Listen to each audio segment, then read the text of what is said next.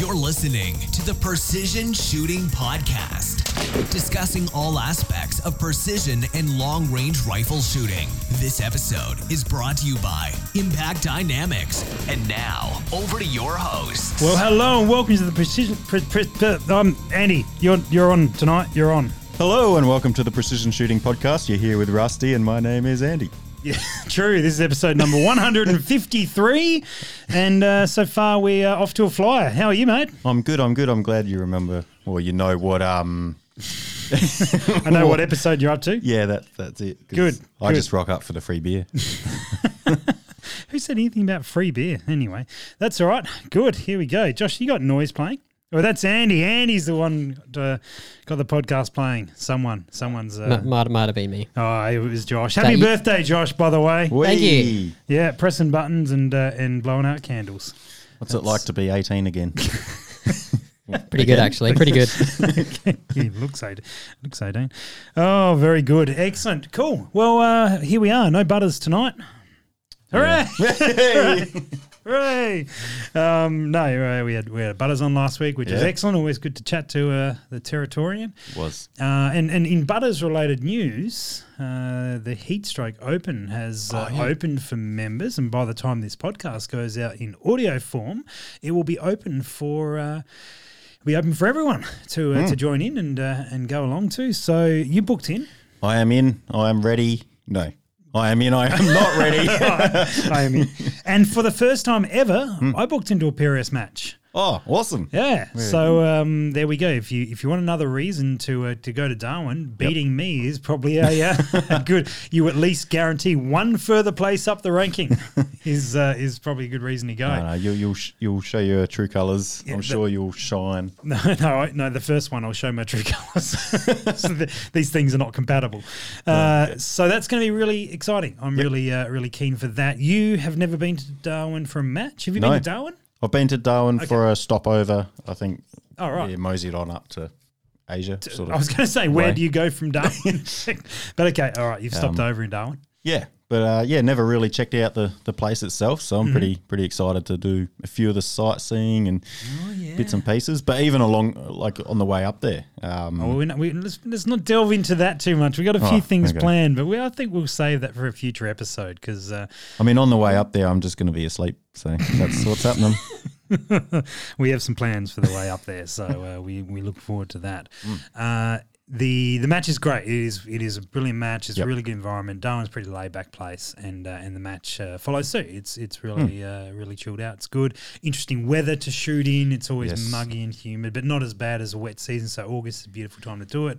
Generally, you look for the temperature for the 4 or 5 days, 6 days, however long you're going to be there for, and it hovers between. There's a bit of variation. It hovers between about 31 and 32 degrees. Yeah, nice. So there's a bit of temperature fluctuation to worry about with your ammo, but aside from that, it's fantastic place to be. So that is what's going on with the PRS stuff. Yep. What else? What else is happening, Andy? Well, I've been. I guess the last range day, I was RO for the day. Oh, hello. Is that no? That's not your first one, is it? No. I've been RO plenty of times. Right. Well, it's all wonderful highlight then. Thanks for bringing it up. No, but I mean, it's one of those things I enjoy to do. Enjoy doing. Being part of a club, you help out where you can, and you want to try and grow the club and all that sort of stuff. But it is good, I guess, going to a range and not focusing on shooting. Sometimes it's nice to step back and watch other people do it and help out where you can, but not be like nagging. Like tell everyone they're doing it wrong. Okay, fair enough. Each to their own. Yeah, but it is. It was a really good day. I had a few new guys up there who were getting into it. Just giving them a crack on the 22 and the 223 and let them sling a few of my rounds down the range. Brilliant. I had a few to burn up. So, I love seeing them walk away with big smiles and not realising how easy it can be. Yeah, it can be really daunting when you don't know what you're doing. Yeah, that's it. Yeah. Yeah, nice, man. Well, we wanted to get into a little bit of that tonight, actually, but we've got a couple of other things to make mention. But we want to get into maybe some first shooting experiences and how we got into it and all that sort of stuff because we often forget that, and you sort of you go to those ROing or watching some new guys come up, and you're like, oh yeah, I guess that's right. I didn't understand that either. And you know, sometimes I've been so delved into it, and you're so far along the path, not necessarily an expert or anything, but just a lot of the basic stuff just is natural, and you know, you've done it for so long that you sort of forget what it was like, and the magic and the joy of like, oh my gosh, 200 meters? Are you serious? That's a long way. That's it. Yeah, and it's wonderful to see that on people's faces, and when they hear that ding come back from 500 meters and they're just over the moon. It's awesome. Yeah, but speaking of 500 meters, I had some gear update. So this is the DFATs, which are these little optical collimators that go on the end of your scope, and these have just arrived back in. They haven't been in Australia for quite a while, and we have picked them up at Scoped Out, but not as a full plug here. But they're a cool little thing to use, and so that the idea is that they allow your scope to focus down to 6, I get these numbers wrong, but, you know, sort of 6 feet, 10 feet, that sort of thing, so 3-4 meters, somewhere in there, and you can get a really crisp, tight image because they've got a little lens in them, and that'll sort of improve that vision, so you can use like a you know, in your shed or whatever it is. You don't need a lot of room to be able to actually do some dry fire training, which is really, and actually moving from target to target and watching where you're sitting on it, rather than it being a bit of a blur or having to try and step out to 10 meters or whatever your scope will focus down to. Yeah, that's it. I mean, I've tried playing around with other options back home, and it doesn't really work too well like the other like hacks and bits and pieces you can try and do. You're either struggling for light, or everything's blurry, or you can't focus on your reticle and what you're trying to practice at, and there's a few issues going around, but no, I'm pretty stoked to get my hand on one of these. You walked in, saw it, and went, all right, I need one of them. So anyway, that's something cool that's coming that is out. I mean, they've been around a long time. This is a Gen 2 variation, so it's a little bit different to what they used to be, like a flip-up cap on the front.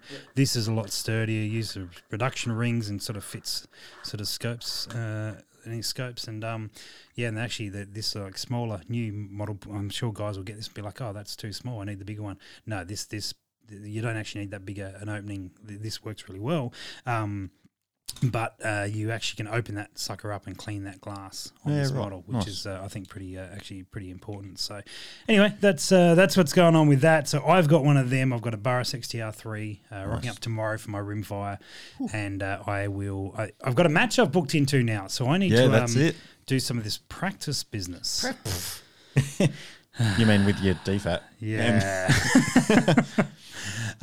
So that's I'm gonna focus on using this and actually set up training and do all those things. So we're gonna have to do another episode on like a training regime. So definitely we'll do that. We both have to start training, and then maybe we'll be able to do that. Actually, you did train, didn't you? Because you did so well at Monado. But let's not bring that up again. I did not train at all. I fluked that. But it does make me want to step it up, and does make me want to try harder. So good stuff, man. Good stuff. Well, speaking of stepping it up and trying harder, where's this going? I don't know. I was hoping you would take over and think of something sensible to say out of that, but we have not. So the thing about you were talking about before about the joy of shooting. How did you first shoot? How did you get into it? So I had a couple of mates who shot.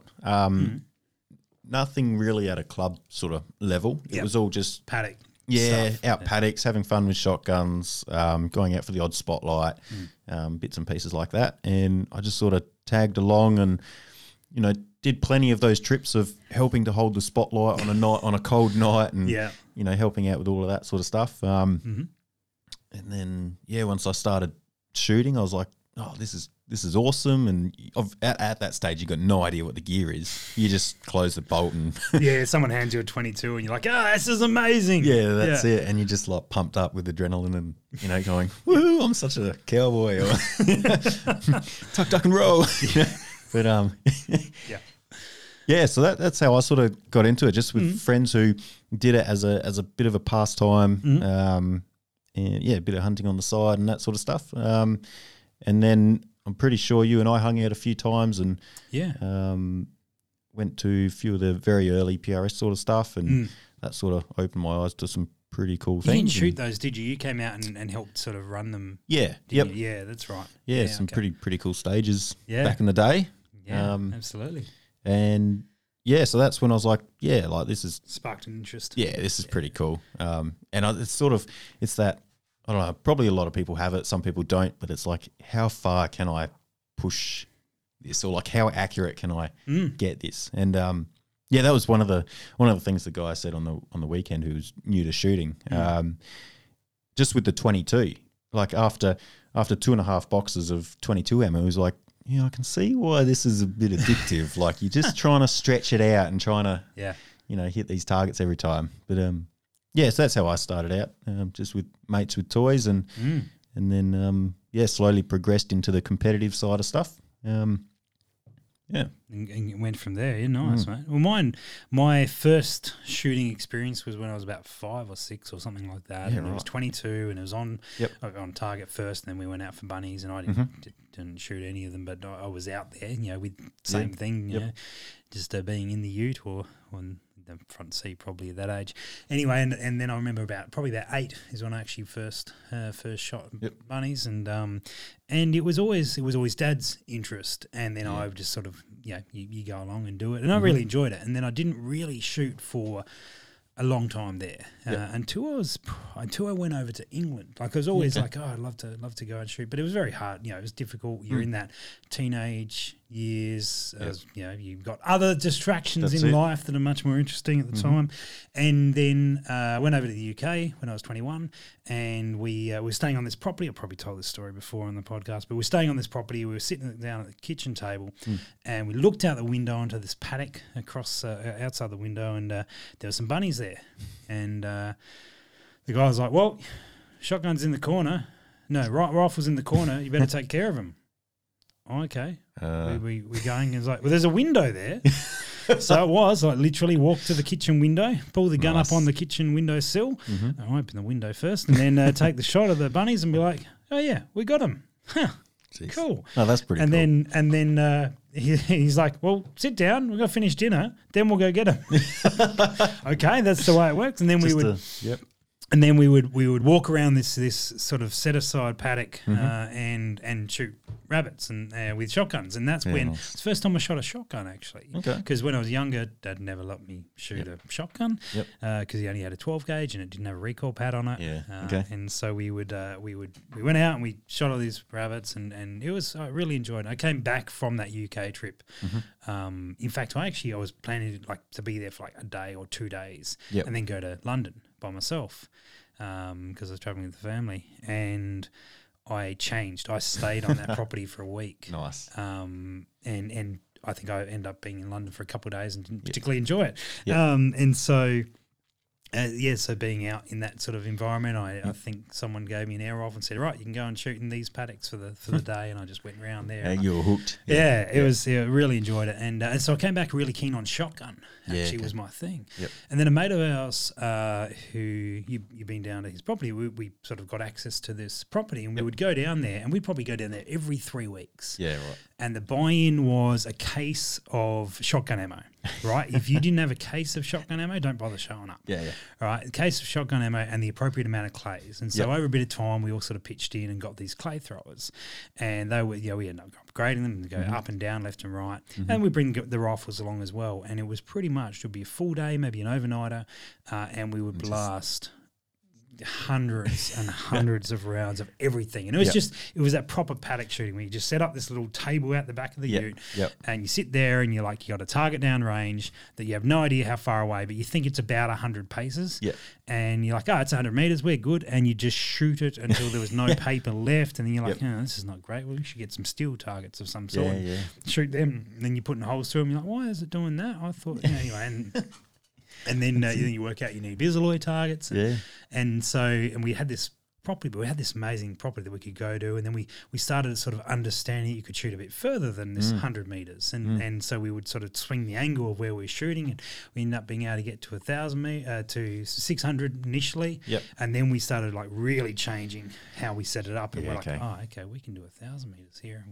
Here we go. And that's when started to understand like how things worked, and then we started sort of training, and it wasn't because we were like, oh man, we know so much, we should teach everyone. It was I was working in a gun shop part time, and people would come into the store and talk, and they'd be like, oh yeah, I'm here to buy my first gun, and you're like, oh awesome man, that's great news. You want this and you want this. What do you want? And they're like 300 Win Mag and a Tikka T3 Light, and you're like, what are you going to do with it? I'm going to shoot stuff. And you're like, oh, dude, like, I mean, also like great gun and all that sort of gear. If you're going to go after deer and like send a round off, then cool. But if this is your first gun, there's some reasons as to why maybe a 22. No, I want 300 Win Mag. All right, cool. No worries. 3 weeks later, they'll be back trading it in. And we had that happen, and a bruised shoulder, multiple times, with the cut above the eyebrow, and no matter what you did, but it always felt like, I'm like, oh man, if I could take you out in the paddock and we could shoot together for half a day, that's it. You would see the reasoning why I'm suggesting maybe a 22 or 223 or what have you got access to, and you go ask guys, what have you got access to shoot? I'm like, oh mate's got a property with bunnies, like cool. And what are you getting? 300 Win Mag. Okay. All right, man. Like I understand the enthusiasm. You want something big and all that sort of gear. But there's just there's that knowledge gap. And it led for many people that would come through to that diminishing of the experience of shooting. They'd come back in weeks, months later, trading that gun in. Oh, I didn't really enjoy it. And then you wouldn't see them again. And you're like, man, I was trying to tell you. And so we ended up setting up, what was Southern Shooters back then to be able to like come out with a day. Let's shoot the 22, 223, 308, 300 Win Mag. So you get the experience across them. You can see why like a heavy gun versus a light gun. We'd have a 308 and a really heavy gun, 308 and a light gun. Try the two. You're like, oh, it's the same cartridge, but wow, that's a different experience. Yeah, definitely. And so that's sort of where we progressed to, and yes, that's why it started. And then the long range side of things, we were just shooting long range. It was no interest in training it. In fact, I didn't really think we knew it well enough to train it, and we kept getting harassed about, hey, can you teach us how to do it? Like, oh, I don't really know what I'm doing. And then we sat down, like it got ridiculous. So sat down, like wrote out a bit of a program and worked with a couple of guys who really knew what they were doing to sort of filter some of that stuff. I went out with a mate of mine, farmer mate, and we set up a gun. I went, right, how far can you shoot? He's like, 150 meters. I'm like, all right, cool. We're gonna hit 1,000 meters. And he's like, all right, I'll give it a go. Yeah. And so it was really a test for me, is like, could I get him set up to, and I think it was about 3 shots in, he was on 1,000 meters. And like, all right, cool. All right, so we've got some legs here. Like what we'd written, the theory we'd put together was working in practice with someone who was not a brilliant shooter, but was fine. Could hit a bunny at 50 meters most of the time. Ish. Yeah. Well, that's it. You just sort of broadening their horizon of knowledge and sort of leading them down a path of maybe the biggest isn't always better.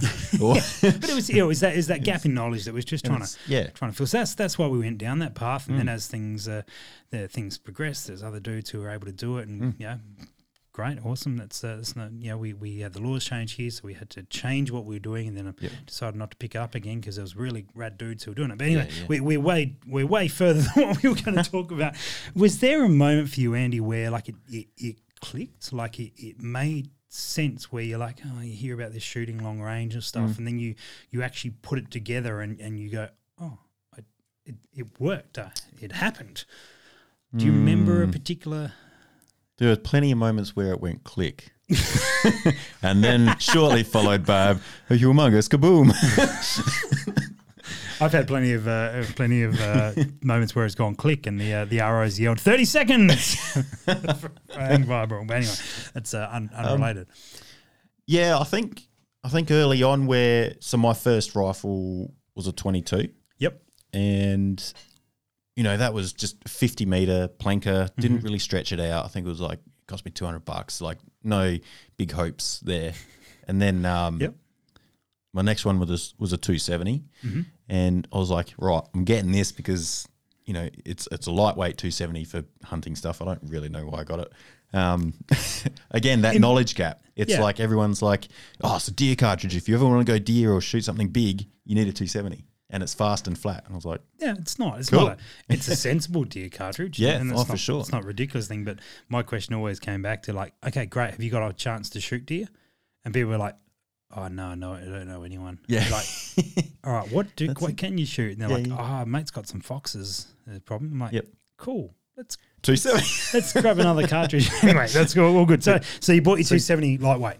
Yeah. And I think once I sort of zeroed that in, and then I was like, right, so this is meant to be a really fast, flat shooting cartridge. Let's see how far I can take it. Yep. And at that point, I'd skimped out on the scope and the rings and all that sort of stuff. So it wasn't, of course, it wasn't a very accurate system. But yeah, I mean, it was good fun just slinging lead, trying to get out to like 300, 400. Yep. And I wasn't very successful at that. And then I was like, probably the click moment was, right, this isn't going to do it for me. I need to get something that will. So I splashed out on a good Remington Varmint 223.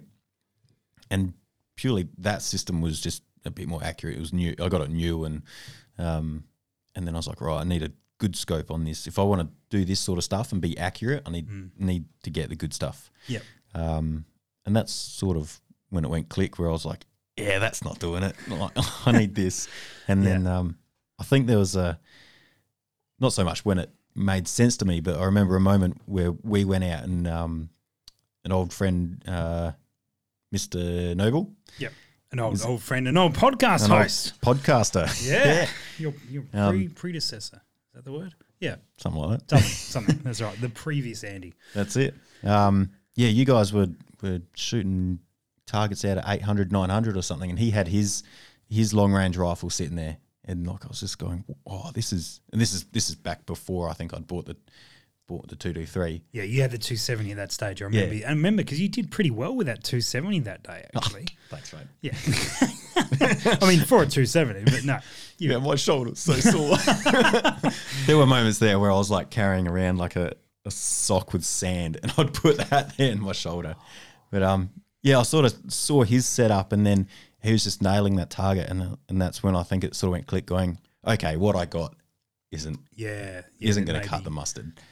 So yeah. Fantastic, man. Well, I remember a particular point where my understanding of scopes really sort of started clicking in. Yeah. Right? Yep. Is I'd always bought cheap scopes because that's what you do, and you're blowing all the money on the rifle that you didn't need. Yeah, you're just buying all these fancy guns and and of course, remembering that I'm looking at this through the lens of a shotgun shooter, right? No scopes, and hit stuff without scopes, so no big deal.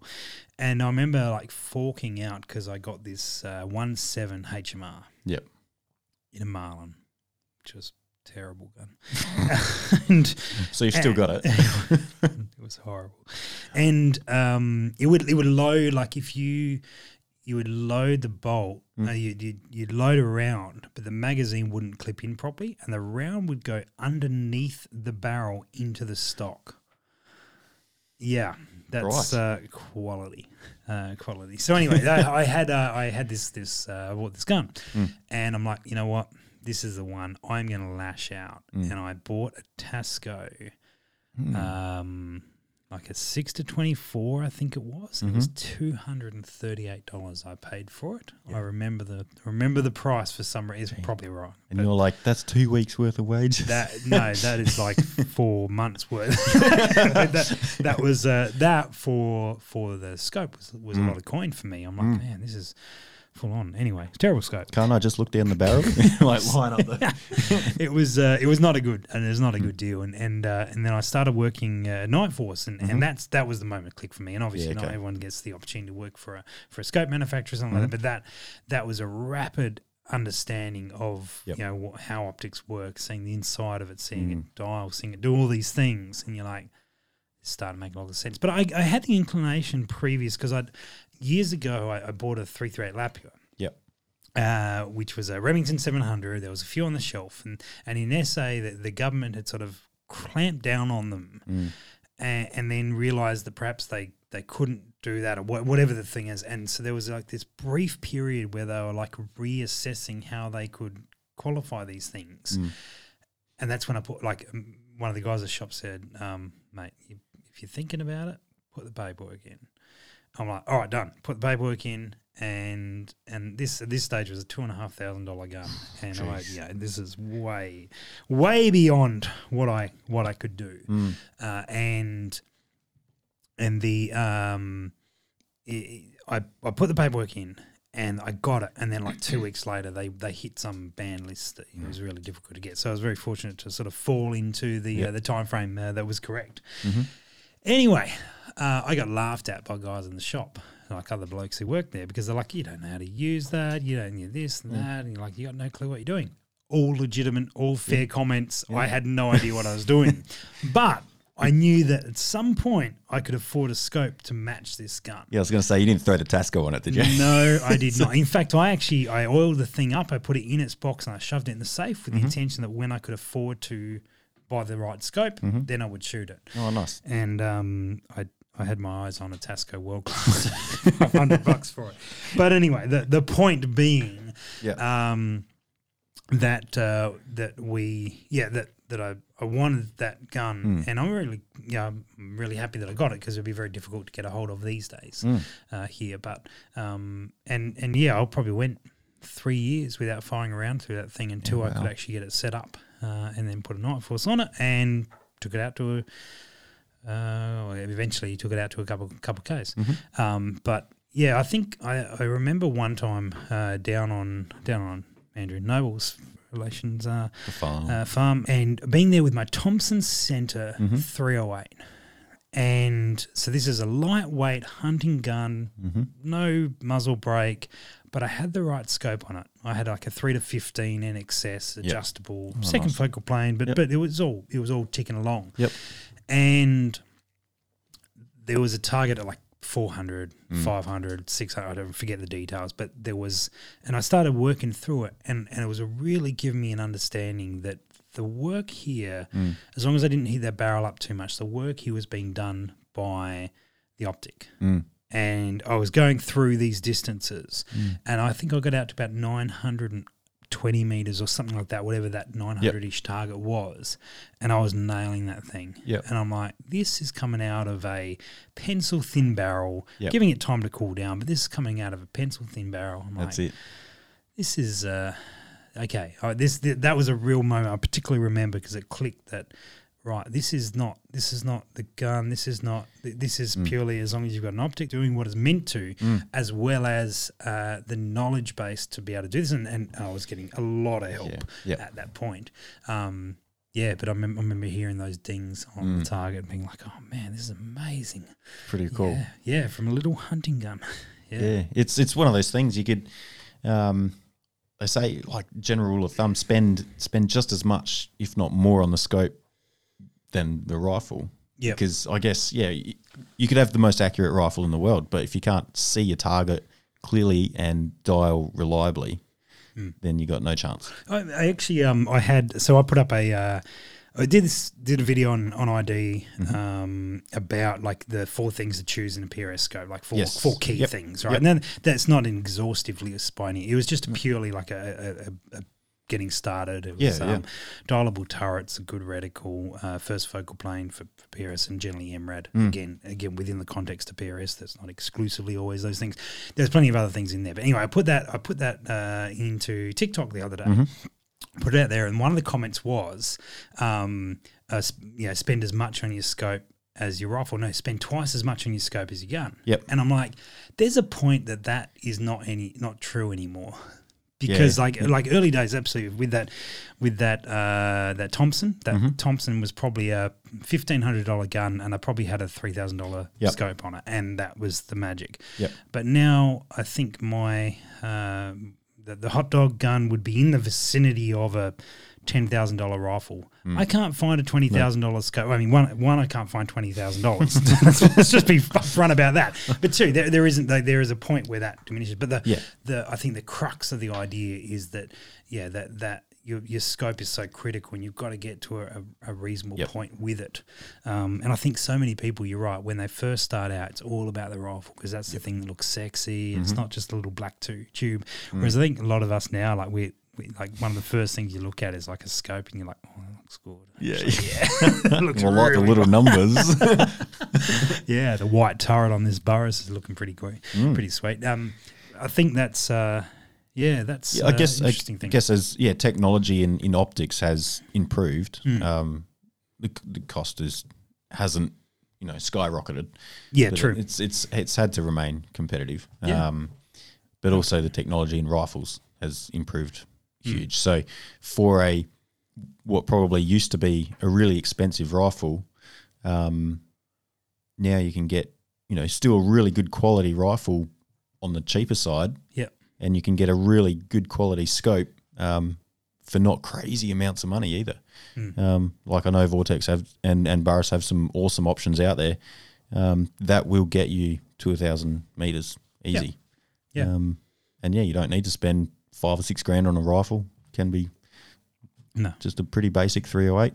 Well and truly. So where do you think, or what advice? I mean, you talked about some new shooters coming out, and taking it from like, right, I'm into shooting, I'm into guns, this is fun, to I can hit a target consistently at 500 meters. There's often a disparity in where it takes that time. Like, what are some of those key elements of understanding or knowledge that you can put into place to be able to get there, as far as you're concerned? To be able to get to reliably shooting at 500. Yeah, let's say if that was the goal, because from a PRS point of view, if you can consistently shoot at 500 meters targets, you're in with a chance. Let's say, right? There's obviously so many other factors to win a big match or whatever it is, but just to we see it with new guys there. There's that, they rock up and you're like, hey man, have a crack with the match, and they're like, yeah, but I don't even know how to hit a target at 300. Yeah, and you're like, that's a really fair point. Like, if you don't understand what to do with your gun, how do you feel comfortable like going, oh yeah, the target's 500 meters, and you tell you, Andy, this stage is 500 meters. You're like, okay, cool, write it down. 2.6 mils. Yeah, exactly right. Like you're all over it, and going from this is often what we lose sight of. I think we going from. I was like, I'm taking 30 rounds to 0 at 100 meters. Yeah, and you're like, people say that, and you're like. Like the initial reaction might be like, why? And then you're like, well, hang on. No, really? Like, I remember like... Should we refer back to that box to 1,000 when I'm pretty sure I did take like 12 or 15 rounds? Oh, that is true actually. But that aside, like you refer back to when I remember like I'd go out shooting multiple times to try and get a 0 on a gun. Yep. And you're just burning ammo, burning exactly time. Right. Whereas now, if you haven't got your 0 squared away in 4 rounds or 5 rounds, you're like wondering, like you start pulling things apart, going, this mount's bloody useless, or something's going wrong. And I think it's sort of really being able to give those little clues and tips as to how to go from struggling to 0 to nailing 500, and being in a position where you can enter a match and feel comfortable that you're capable of hitting those targets, as opposed to being like, oh man, if anything over 200 meters in this match, I'm struggling. Which and to be fair, rimfire exists in this point, which is because most of your targets are within 25 to maybe 75, which really is holding at the target or a bit above. Above gets you top it, so quite a few hits in that regard. Yeah, but then taking that next step. Yeah, so I know, I guess early on coming from going, all right, so I can 0 my rifle in 20 rounds, and it's good at 100. I can hold over just at 150. But what's next? It's sort of that knowledge base, or you have to, as a new shooter, go to a club or approach people who do sort of know what they're talking about. Like on the internet, it can get just so content heavy or like so info heavy, and it's hard to sift through it. But like I sort of learnt stuff by getting shown and like walking through like step by step. Yeah. I think that's pretty important. Yeah. Otherwise, I felt like online there's just so much stuff, and you're like, hang on, I got to do this and then this and then this, and it's all a bit overwhelming. But yeah, totally. And but yeah, when I have been at the range, and it's just okay, bore side it. This is 3 steps and this, and then take a shot, adjust, take a shot, do a group, whatever. It's really not as overwhelming. And then, trying to step it out to 500 meters, again, like there's just so much information on ballistics, wind, your data for your bullets, all your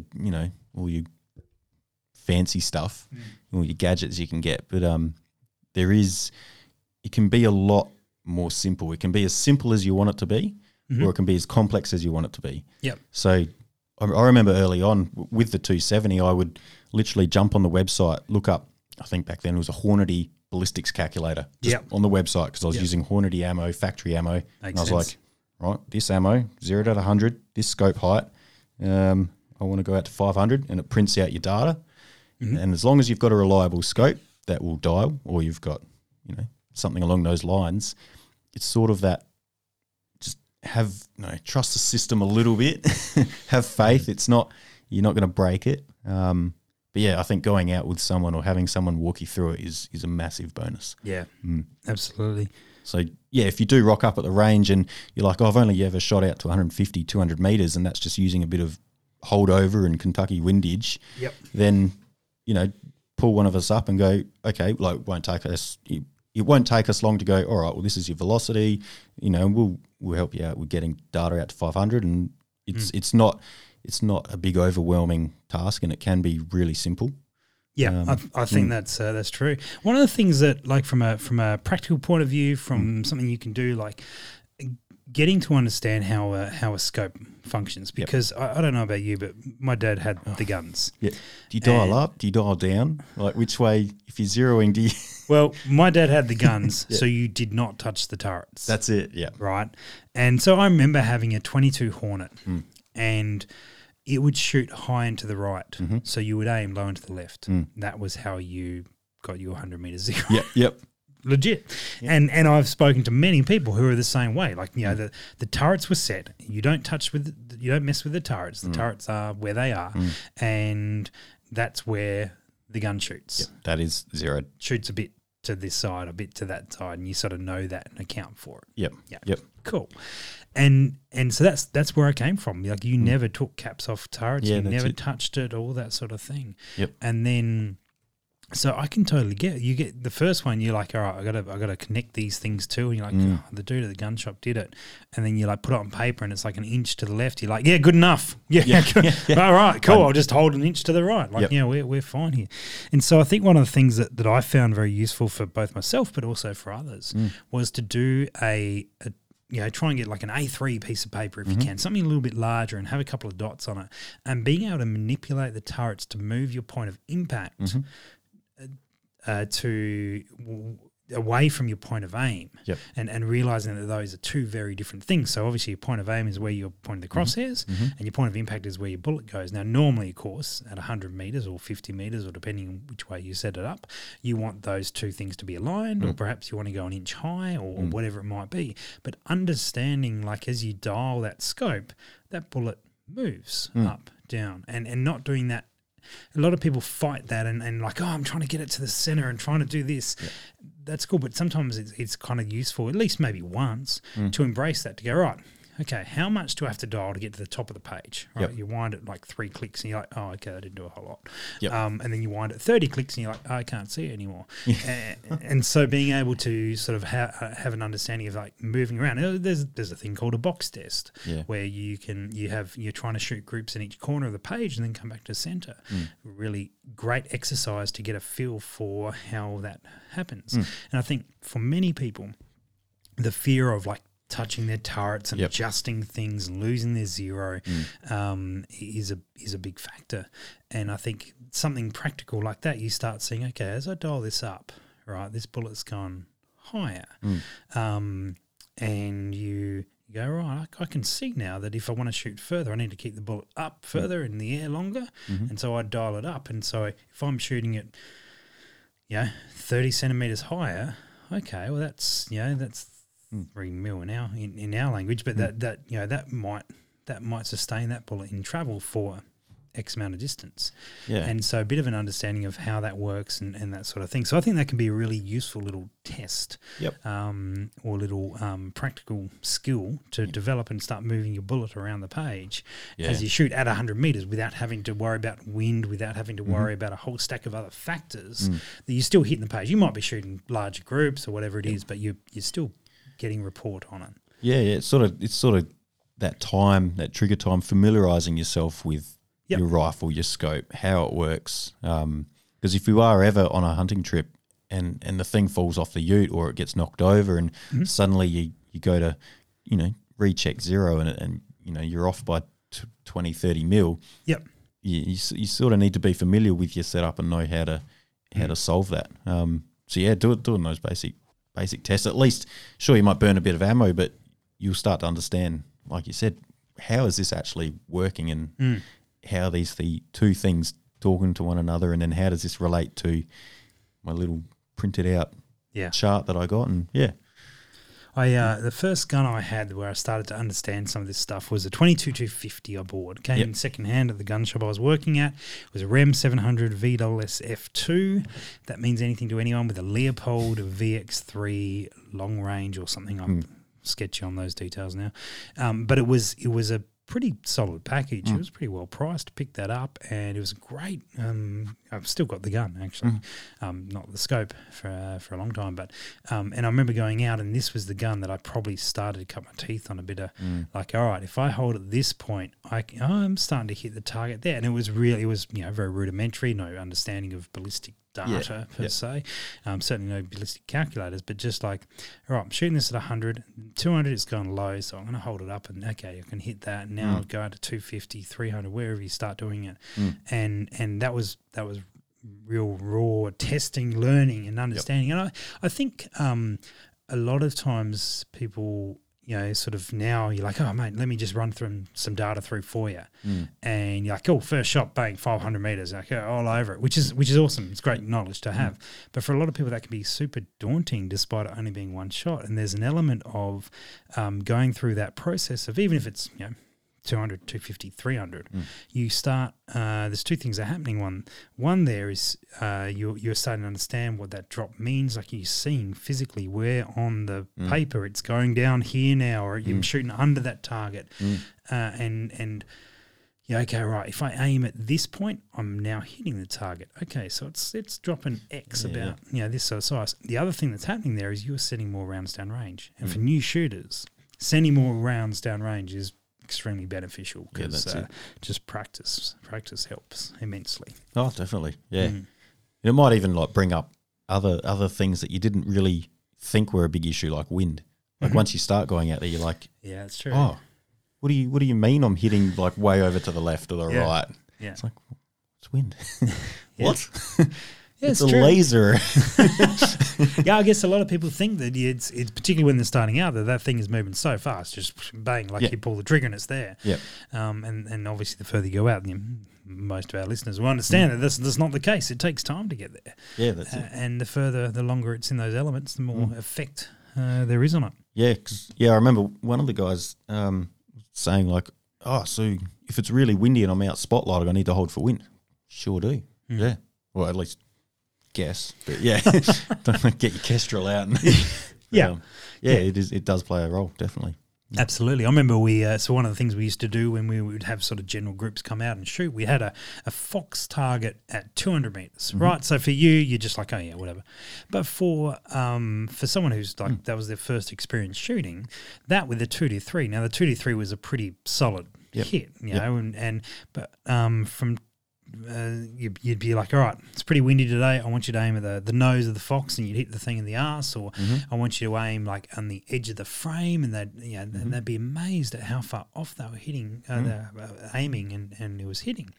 But we'd often try and get them to do the 200-meter fox with a 22. Yeah, and it was funny because some guys would come through with a little bit of firearms knowledge, and you'd be like, they'd be with like a group, and so they'd know a reasonable amount, and there'd be a couple other people in the group who had no idea, and you're like, all right, I'm going to get you to aim at that fox and shoot that, and the old mate there's like 22, you can't do that. And so we'd be like, all right, hold on to that fox. I want you to aim at this particular patch in the dirt. Yeah, yeah. Like you recognize this rock, right? Aim at that, and then I want you to move to the right, like X distance, because it's windy as. And they were like, I'm nowhere near this target. Yep. Like, I know, that's fine. Just aim there. And they'd shoot and they'd hit this thing, and they'd be like, over the moon. They're like, it's phenomenal. Yeah, yeah. And then their mate was like, how did you do that? And it often would lead to like a really good discussion, because obviously they knew a little bit about it. And you're saying, hey, look, here's what we're doing. Like the thing is still flying out there, and we're subsonic with it, so we can still understand what it's doing. Yep. And yeah, it was quite often a great opener to sort of start building that knowledge for those people of how and why and what we were achieving. But I remember just particularly some of the fresh guys, like how far we were aiming, like 3 meters off the fox. Right. Like it's just it was quite challenging to do sometimes, but it was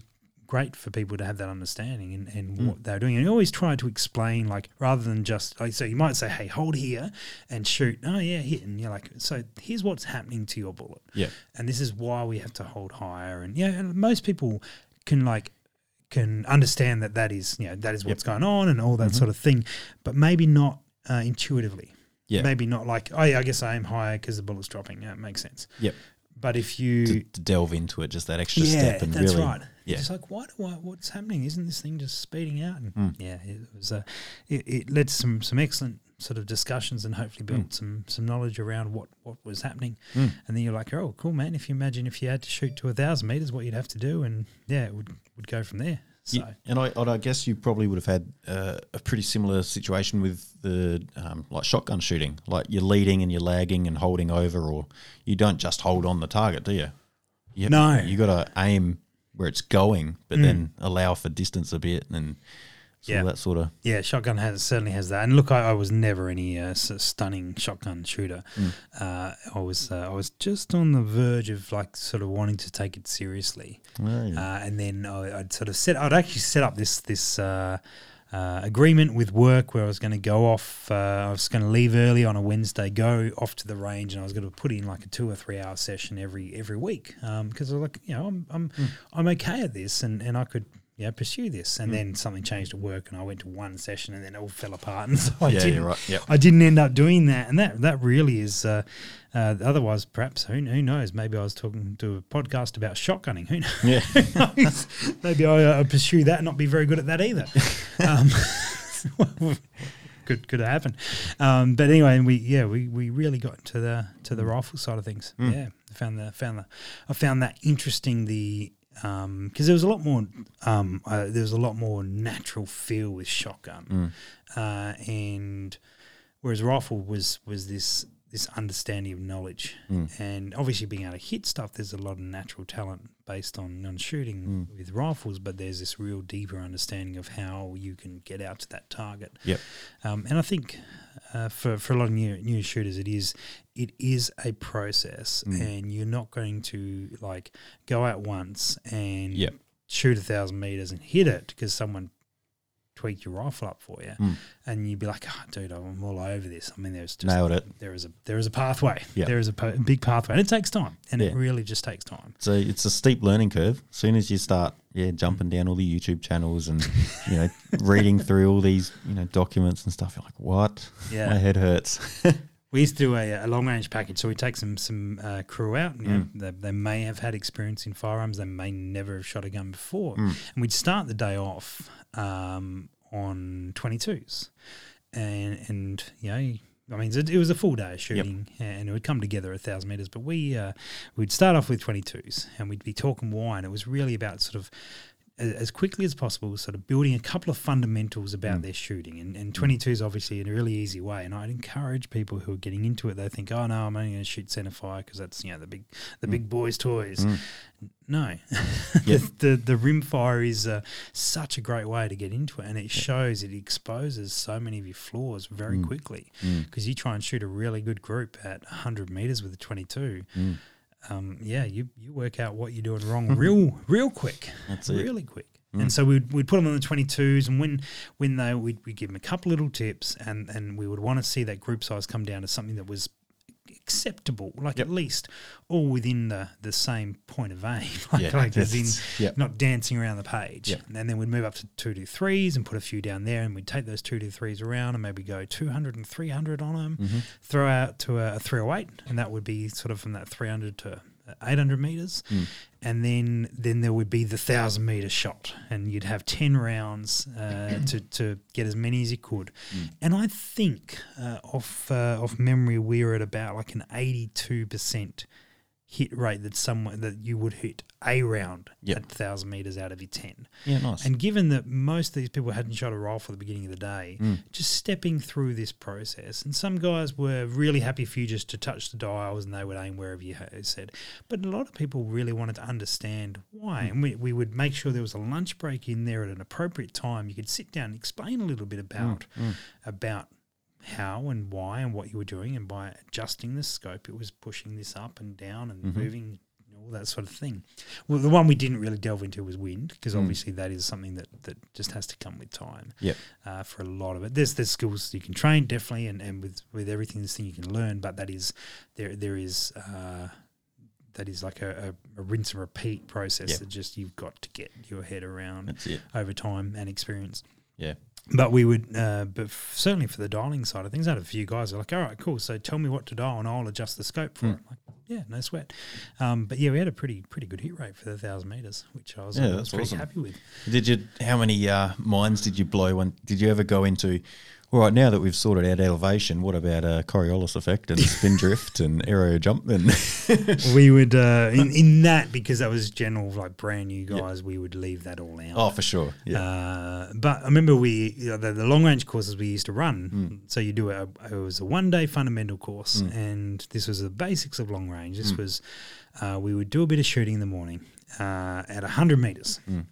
And so you were talking about position. You're talking about go through all the fundamentals. And you would do that. And I remember we would get to lunchtime, right? And we had not moved off the 100 metre range.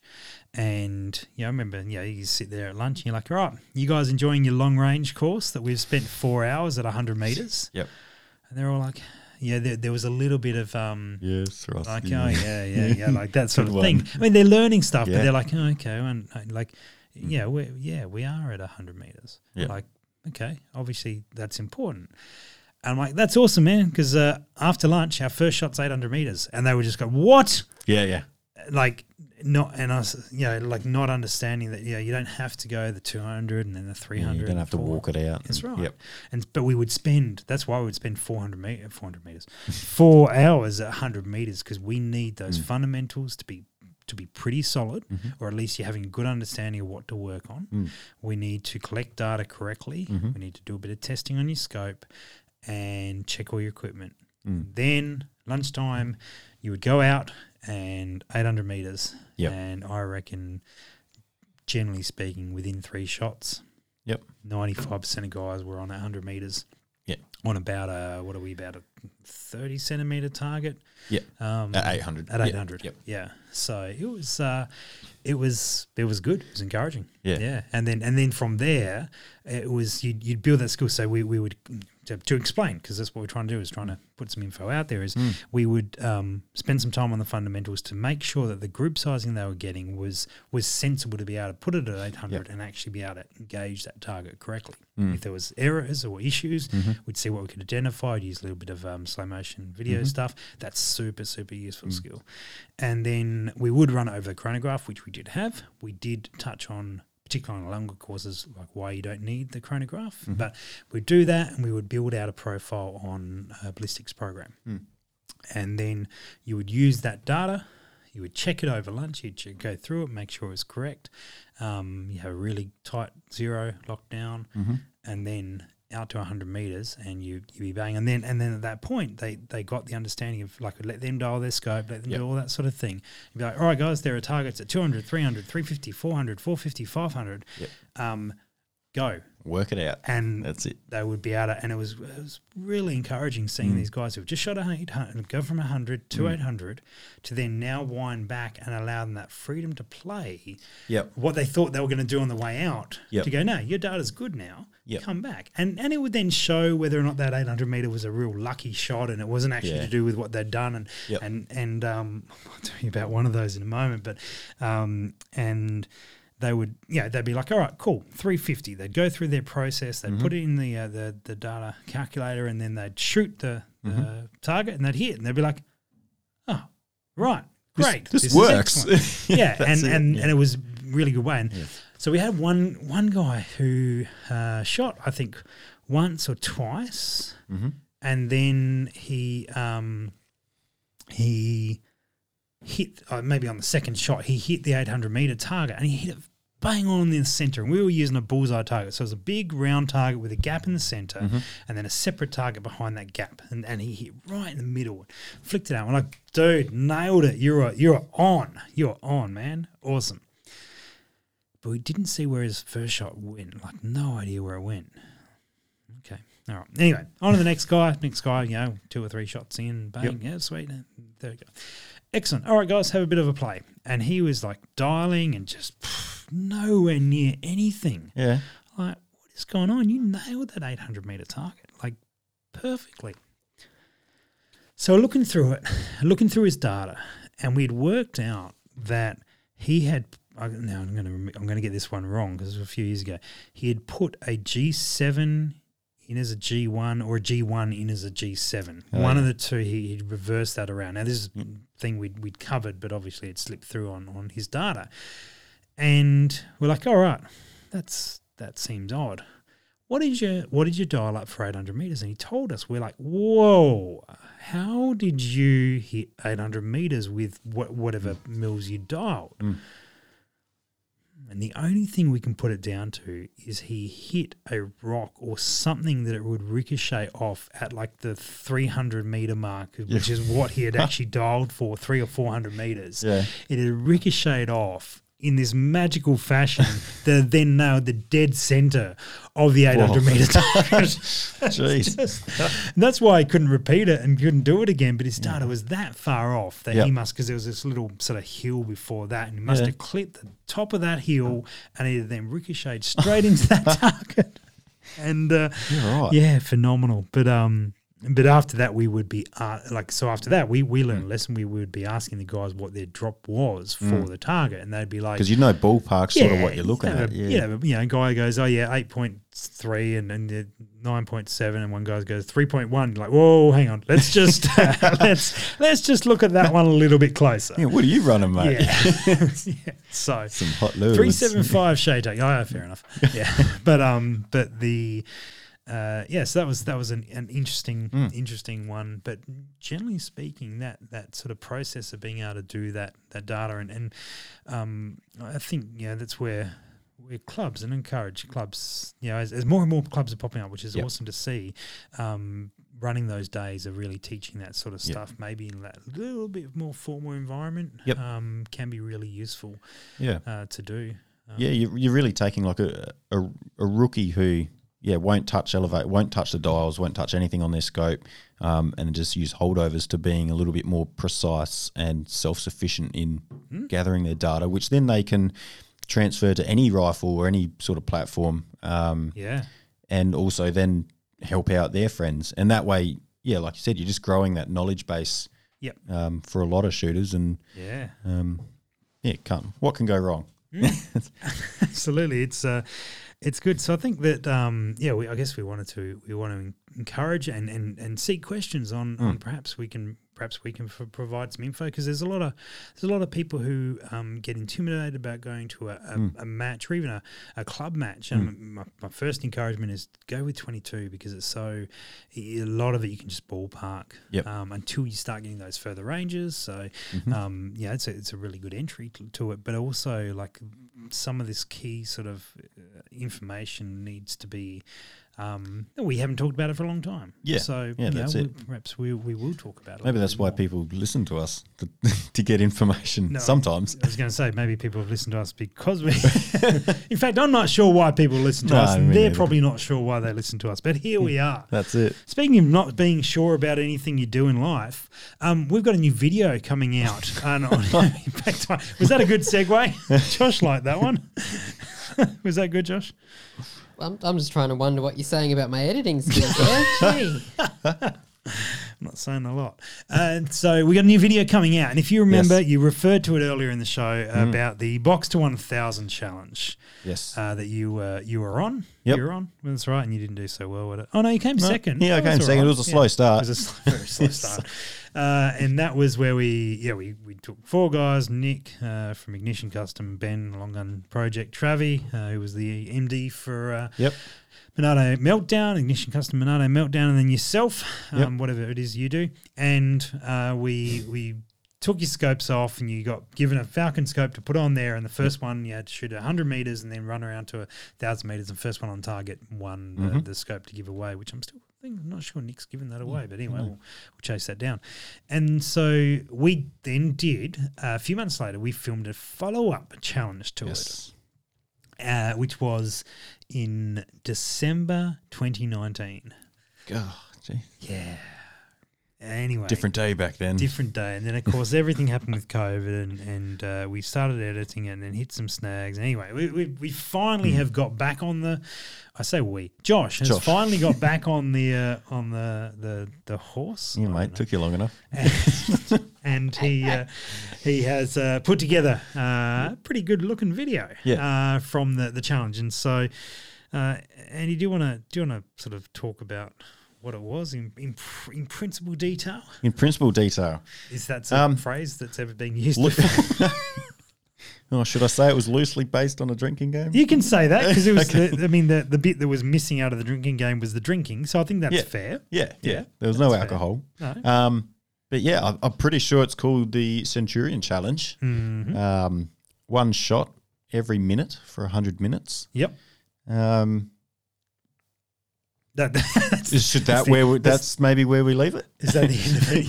Yes. So wind was definitely a factor. There was 8 shooters, and there was some rules that you had 100 targets, 100 different targets, and you had to move to the next target each time, and you couldn't take any more than 1 shot in a minute. This was at 200. At 200 meters, and you couldn't skip any shots either. That's it. And I tell you what, let's put some of those disclaimers out straight up.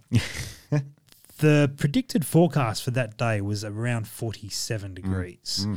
We were like, well, we need to get this done. We got some dudes from Interstate who are here. Let's start at like 8 in the morning or 7 in the. I think we were up there at 7. Yep. And I think we started filming about 8:30. And I tell you what, how was that Mirage? Toast. Oh, the Mirage was wavies. Wavies? Wavies. Is that okay? It was wavies, yeah. Yeah, okay. It was there was way not visible. There's plenty of squiggles. Yeah, it was Squiggle Town, definitely. It was anyway, but these Wait, what do you mean Mirage at 200 meters? It's not a thing, is it? Well, I don't know. A lot of people didn't do so well. Let's put it that way. We had people bailing for all sorts of reasons. And a lot sooner than expected. Well, I remember talking to you guys about it and saying that we'd done this concept and we tried a few different methods of how to do it, and really we struggled to get much past 30, high 30s, maybe low 40s of the rounds. Like it's your back starts seizing up because you're laying prone for however long, and like you can get up for a little period of time, but you've got to come back. You can't go too far. Yeah, it's amazing how quick a minute goes. Yeah, and so if you shoot outside the minute, that's it. You're gone, and as soon as you're gone, you're out. It's elimination. There's no second chances, and so it was. I think it was far more challenging than any of you boys thought it was going to be. Yeah. I was giggling because I knew it's tough. And I actually think that people watching the video will be like, that's easy. It's easy. That's easy. I can do that. Yeah. We all thought it was easy. I look forward to someone doing that. On a 40-degree day with Mirage. 47. And so I think that, but what we're going to do to supplement this is we're going to put those targets up on the Impact Dynamics website so people can download them. They can print them off if they want. You say 3, but anyway, they'll be there. There'll be sort of a real sort of rough guideline of that, and as well as the app that we use for the timing side of things. It just did this beep and show this timer. Very, very simple to do. And so we encourage people if they're in a position to be able to try it. It is. Well, you told me. I didn't shoot it. Was it good fun? Yeah, it was really good fun. Yeah. So it takes a little bit more focus than you'd expect, and it was a lot easier to mess up than you expected. Yeah. And if you weren't like sort of on your game for each shot, you just drift off. Well, yeah. There's going to be a couple of little learning curves that we got out of it that I'm going to recommend people. Like it'll be into the rules. Like so, one of the things that we definitely could have done better was we had all the paper for everyone was white. Oh, yeah. Right. And so what I'd suggest if I would have a color, like, so, you would have green paper for your targets. Someone else would have blue paper. Someone else had red, some pink and orange or whatever it was, because there was a lot of shooting other people's targets involved, because they'd come back on and because you're under pressure, you don't have the time to sort of check. That's my target there because we're all up to the same number. And then you shoot and you're like, oh, hang on, I'm 3 boards over. Yeah. Right. And so, damn it. I mean, the colours would be good, but then again, like, you want the drama of shooting the wrong target. And anyway, so there's some surprises in there. There's a few There's a few people who thought they did really well who then went down range to check and realised they didn't. And there's a few people who perhaps pulled the pin a little bit too early. Yeah, that spin drift will get you. At 200 metres, it sure will. So anyway, so that's coming out. I'm looking forward to that going out. That'll be sometime in mid-May. And if people see a before and after photo of me, I look completely different. We'll have to do like a before and then after, like how it was and how it's going now, because things have improved for you from a visual point of view. Thank you. Took me a few edits to go, oh, hey, that's Andy. I know him. Quick blur out the phase, blur it. Let's just say you were a true blue Creedmoor shooter back then. Oh. I'm still a Creedmoor shooter. I know, but you looked the part back then as well. All right. That makes some sense. So anyway, that's coming out. Stay tuned for that one on the Impact Dynamics channel. Well, no doubt by the next episode we'll have a bit of a breakdown of some of the things that went wrong at we'll start talking about it. So guys, when that drops on the Impact Dynamics YouTube channel, make sure you go and watch that, and then we will be talking about some of the things that didn't quite work out. Anyway, all good. Excellent, mate. Well, what's next on your shooting agenda? Oh, we've got our challenge thing, haven't we? We've got our challenge in the Rimfire comp. Oh, yes. Yeah, although we've probably got a podcast between then and now. But to reiterate, I've got to get 30% of your score at the next Rimfire match. Is that right? That doesn't sound right. I've cottoned on to you now. Damn it. Well, I think it was the other way. You can stop recording now, Josh. We don't need to. I was trying to get him. Anyway, 70%. I have to get 70% of your score at the next Rimfire match. Yep. Otherwise, you clean my guns or I clean your guns, depending who loses and wins. We'll clean each other's guns. See? Maybe we'll get Ken and Dave. All right, I'm out. Thanks for listening to the Precision Shooting Podcast. To continue the discussion, check out our Facebook page. And for more information, head to our website, www.precisionshootingpodcast.com.au. This episode was brought to you by Impact Dynamics.